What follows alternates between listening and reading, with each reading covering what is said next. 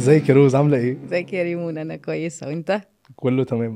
قصه الميلاد قصه مليانه تفاصيل قويه جدا، وبحس انها من القصص اللي ينفع نفضل نتعلم منها كتير. صح. هل في الميلاد متعوده تكوني يعني وقت كريسماس كده متعوده تعملي حاجه معينه على طول، او عندك يعني زي تراديشن كده او حاجه تعمليها على طول؟ في كانت حاجات بعملها طبعا وانا صغيره، مثلا كان دايما مثلا ليله العيد بننزل ونوزع حاجات اوكي على الناس وكده. وطبعا في لمات عيله، بس في تراديشن، في تقليد جديد عملناه بقى لما خلفنا وعيالنا كبروا شويه. اوكي ان احنا لمده كام اسبوع، 5 أسابيع قبل الميلاد، كل اسبوع بنقعد نحكي مع الولاد عن حاجه ليها علاقه بالميلاد. تحفه. بتعملوا بودكاست في البيت؟ حاجه زي كده. اوكي. فاحنا بنعمل تراديشن في البيت حلو مع قوي. الولاد عشان نثبت شويه حاجات كده يعرفوها. اوكي. عندنا تراديشنز للميلاد يعني. فبترجعوا تاني للقصة وتتأملوها وتقروها من أول وجديد تاني طبعا احنا بنحكي طبعا قصة الميلاد. هو الغريب هي الميلاد قصة أساسية قوي، يمكن مش مذكورة غير في إنجيلين بس، اللي هما متى ولوقا، وحتى في صحات مش كتيرة يعني. ولكن هي قصة أساسية قوي، ويعني احنا شخصيا بنحب إن ولادنا يبقوا عارفينها كويس ويتعلموا منها، لأن مجيء المسيح مش حاجة سهلة، ما ينفعش تعدي يعني كده. ودي اللقطة الأولى لإزاي هو جه بعد كده. بالظبط. أوكي. والميلاد مليان لحظات فيها شخصيات بتوافق على حاجات ومهمات كبيرة بشكل صح. مش طبيعي يعني. الميلاد مش زي مثلا لما أنا ولدت بنتي يعني، لا خالص. هي قصة مليانة تحديات ومليانة فعلا لحظات صعبة وقرارات وأحداث وأكشن وحاجات أيوة. كتيرة يعني. لما بفكر في الميلاد دايما لازم أقف في البداية عند مريم العذراء، لأنه احنا بدأنا هناك. بالظبط. بيجي لها الملاك وبيقول لها في اللحظة دي كانوا هم أصلا بقالهم سنين بيحلموا ومستنيين المسيا المنتظر. محدش عارف هو هيجي إزاي، بس هو جاي. وبتخيل إني كأني بسمع يعني مثلا طول الوقت بنسمع قصص لطيفة، وعندنا أحلام وعندنا حاجات نفسها إنها تحصل ومش عارفين هتحصل إزاي، وفجأة ألاقي حد بيقول لي أنت ليك دور محوري جدا في القصة الكبيرة دي اللي احنا بنحكيها بقالنا مئات السنين أو يمكن آلاف كمان، ومستنيينها انها تتحقق. ومريم بنيجي بقى نسبوت بالنور، نيجي نسبوت نور عليها ونقول لها مساء الخير، احنا هنفتح اول صفحه من هنا. كل ما افكر في القصه دي، لو يعني بالذات لما ابص على العذراء مريم، انه يعني موقفها هي بالذات كان حساس قوي. بحس هي فتاه مخطوبه لرجل، وفجأة بيظهر لها الملاك وبيقول لها انه انتي هتبقي حامل وهيجي منك ابن العلي يدعى. وبحس هي اكيد اتخذت، يعني هي يعني الكتاب بيحكي لنا الجزء ده في لوقا عن انه 3 جمل مريم قالتهم، واحدة كانت في دماغها وجملتين تانيين قالتهم على لسانها. فهو بحس انه يعني ايه، لو يضايقكش يعني هشرح يعني. هيضايقني ليه؟ يعني هو أول ما الملاك ظهر لها قال لها سلام لك أيتها المنعم عليها، الرب معك، مباركة أنت في النساء. فلما رأته اضطربت من كلامه. الكلام ده في إنجيل لوقا إصحاح 1. وفكرت وقالت ما عسى أن تكون هذه التحية. دي أول حاجة جت في دماغها هي، حتى يعني معرفش من الخضة ولا من إيه، ما قدرتش تقولها هي ده اللي كانت بتفكر بيه جواها. ومع ذلك الملاك لما شافها كده قال لها إنه لا تخافي يا مريم لأنك قد وجدتي نعمة، وابتدى يتكلم معاه. وبحس بعد كده القصة المعروفة إنه قال لها إنك هتحبلي وهتلدي ابنا اسمه يسوع، وده هيكون عظيما وابن العلي يدعى، ويعطيه الرب الإله كرسي داود أبيه، ويملك على بيت يعقوب إلى الأبد، ولا يكون لملكه نهاية. رد فعلها بالنسبة لي يعني كان صادق جدا، كان طبيعي جدا. ان هي بتقول له انه كيف يكون هذا وانا لست اعرف رجلا. انت جاي تقول لي ان انا هبقى في طفل هيتولد مني وانا اصلا لست اعرف رجلا، انا مش متجوزه. وبعد كده الملاك قال لها انه الروح القدس يحل عليك وقوة العلي تظللك، فلذلك ايضا القدوس المولود منك يدعى ابن الله. وادها زي علامه وقال لها انه حتى اليصابات نسيبتك هي كمان حبلى. رد فعل بقى مريم بعد كده ما قعدتش تفاصل. أوكي. يعني ما قعدتش تقول انه ايوه طب ازاي، طب انا اقول لهم ايه، طب هقول لهم ايه. مم. لكن قالت له كده انه هو ده انا أمة الرب ليكن ليك قولك. خلاص يعني انا بتاعت ربنا. انا ملك ربنا، اللي هو هيقوله هعمله. صراحه يعني انا شخصيا وانا بقرا الجزء دوت جه في دماغي مقارنه كده بسيطه مثلا بينها وبين موسى. اوكي. موسى لما ربنا قال له تعالى هخرجك، ويعني هوديك تخرج شعب الارض، قعد يفاصل. لا يا رب انا عندي شويه مشاكل عايز اشاركك بيها. طب هعمل كذا. قال له طب دخل ايدك في عبك وطلعها برصاها، هي انا اكدت لك. لا برضو لا، طب اعمل حاجه تانية. مريم ما طلبتش اي حاجه تطمن، هي اطمنت. اللي عملته ان هي قالت في الاخر انا بتاعتك، يعني اللي انت هتقوله انا معاك للاخر. هي دي شجاعه يا روز ولا مجرد هي فعلا قالت اللي انت عايز تعمله انا معاك، هو صعب، انا مش مستوعبه كل حاجه، مش عارفه ده هيحصل ازاي، بس امين. الله لما بيؤمر بحاجه هو عارف ان احنا نعرف نعملها. ايوه.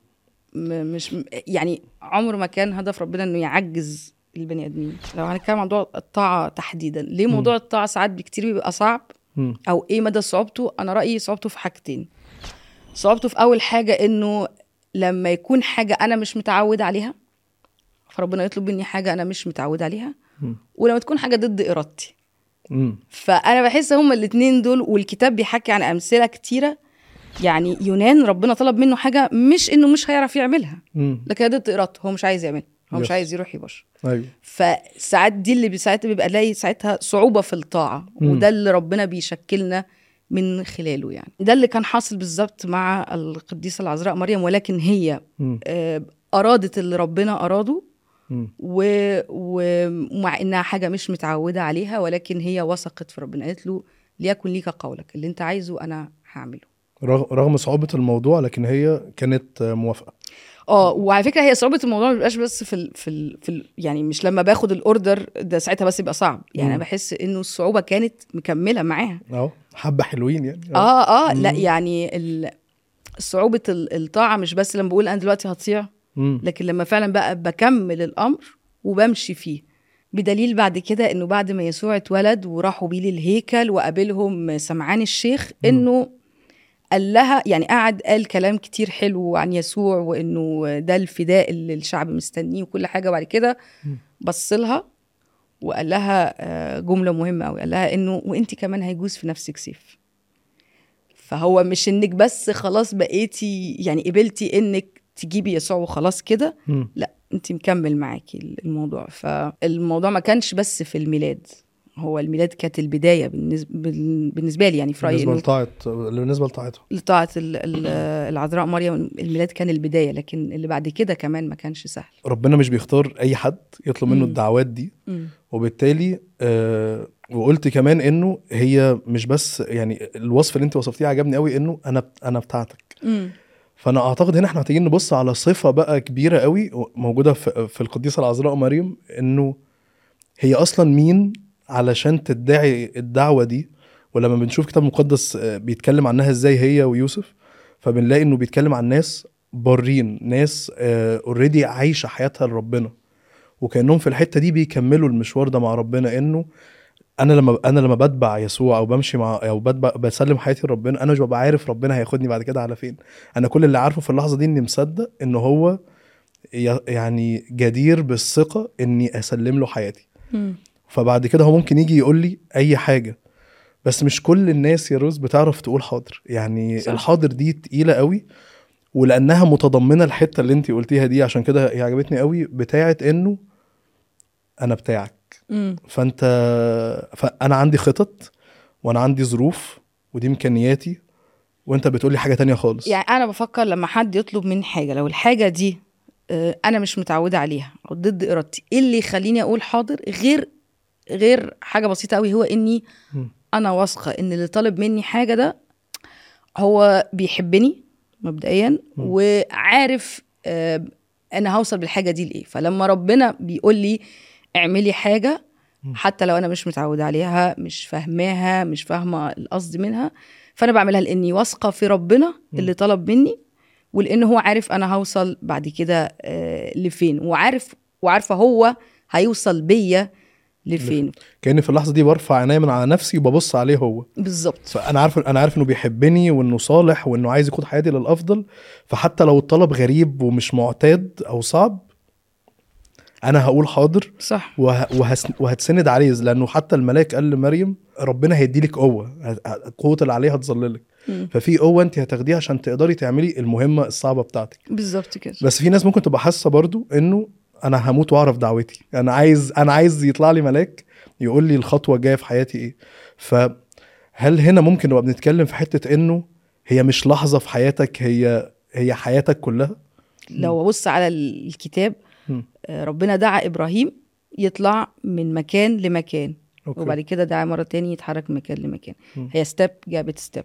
مش أول حاجة خد عيل وسلم، مش أول حاجة طبعا قال له قدم إسحاق، لا، بس في رحلة ومشوار. نفس الحكاية بقى في علاقتي بربنا. لما ربنا بيطلب مني حاجة، يطلب مني أتكلم في حاجة، يطلب مني خدمة معينة، يطلب مني أسيب حاجة معينة، يطلب مني أي حاجة، هي بتبقى حاجة بتقود لحاجة. فكل مرة بقول حاضر في أول خطوة، ربنا بيقود لتاني خطوة والتالت خطوة. وساعتها حتى لو الأمور صعبت بعد كده، ولكن أنا لأن بقى عندي هيستوري وتاريخ مع ربنا إنه أنا لما طلعت شفت الخير فبكمل في نفس الموضوع. كأنه الأسئلة الأكبر هي أنت واثق في ربنا ولا لأ، مديله حياتك ولا لأ. وهو بياخدك واحدة واحدة بيكبرك علشان إيمانك يزيد وبالتالي ثقتك فيه تزيد. فلما وبالتالي في يوم طاعتك تبقى تعرف تبقى تقدر تطيع بطريقة يمكن أسهل شوية من قبل كده. والطاعة مش بتلغي العقل. احنا شفنا العذراء مريم بتفكر وبتقول ده صعب في تحديات، بس هي بعد كده كأنها جاوبت نفسها يا رب أنا بتاعتك، فاللي أنت عايز تعمله أنا معاك فيه. بالظبط. الطاعة ما بتلغيش الأسئلة اللي عندي، أنا عندي أسئلة، ولكن بتخلي إنه حتى لو أنا ما عنديش إجابات الأسئلة، ولكن أنا واثق وفي اللي ممشي حياتي. طيب هسألك يا روز سؤال. اتفضل. إيه التطبيقات اللي بنقابلها النهاردة اللي فيها تحدي في جزئية الطاعة؟ كل حاجة ربنا بيقول المفروض نعملها دلوقتي وضد النظام العالمي أو المتعارف عليه في العالم، أعتقد ده تحدي. أنا رأيي إنه تحدي إنك ما تقبلش رشوة. اوكي. ليه؟ لانك شايف اللي حواليك كلهم بيقبلوا الرشوه عادي خالص. لو انت بقى ده معتاد، لكن الكتاب واضح ان احنا ما ينفعش تاخد رشوه، فده ده تحدي. او انك ما تقبلش بانه يبقى قدامك مظلوم وتسكت، ده تحدي. وجزء برضو نفس الموضوع مش بس بقى في السلوك العام، حتى في الخدمه. يعني لو انت ربنا أقمنا شهود وقال إن إحنا لازم نبقى بنتكلم عنه، أنت المفروض تبقى نور في أي حتة فيها بتتكلم عن ربنا، بتحكي عن اللي عمله معاك، وده أمر من الله. ولو أنت ما قطعتوش ده تحدي. يعني ده المشكلة في الموضوع، إنه التحدي إنك تعرف تطيع حتى لو اللي حواليك مش مساعدينك قوي، او بالعكس ده ممكن يتهكموا عليك او ممكن يتريقوا عليك. بحس ده بقى نفس التحدي ده موجود الايام دي في كل حاجه، في الخدمه، في الشهاده عن ربنا، في انك تسلك بامانه واستقامه في شغلك، في حياتك، عارف، حتى لو انك ما تكسرش اشارات المرور. يعني بحس ده جزء من تحدي برضو، انه انا المفروض امشي صح في كل حاجه. كأن في تحديات طاعة صغيرة موجودة في كل لحظة في حياتنا. أنا رأيي كده. وربنا اوريدي أعلن لينا هو عايزنا نعيش إزاي. يعني ما أعتقدش إن حد فينا هيجي مثلا زي ما ربنا قال لإبراهيم إنه قدم ابنك إسحاق وحيدك، أو إنه يقول يعني يطلب حاجة كبيرة قوي ولو في الأول أنا الصغير مش بعمله. احنا ساعات بنبقى مستنيين الحتة الكبيرة دي، بس احنا أصلا لسه مش مخلصين اليوم الحاجة اللي بنعملها كل يوم. عارف أنا عندي بيبقى يعني بما إني بتعامل مع شباب كتير، بيبقى عندي شوية حيرة في الناس مثلا بتحلم إنها تقف على استاد أو على ستيج كبير عشان توعظ الناس كلها، وأنا الصاحب اللي بروح معاه الكلية أنا مش قادرة أقول له إنه في إله ممكن يغيرك. بحس إنه هو إحنا يعني بحس إنه لازم أقبل التحديات الصغيرة وأطيع فيها، فأقدر الله يأمرني بتحديات أكبر. وفي كل الوقت في تحديات، وكاننا كل يوم محتاجين نبقى بنشوف إيه اللي ربنا عايزنا نكون بنعمله في حياتنا، ونبقى بنقول له حاضر في كل حاجة. أعتقد هو ده بالظبط اللي عملته العذراء مريم، إنه وثقت فيه فكملت معاه يعني اللي ربنا قاله عملوا معاها، وهي واثقة وهي مسلمة، وهو ذا أنا أمة الرب ليكن لي كقولك.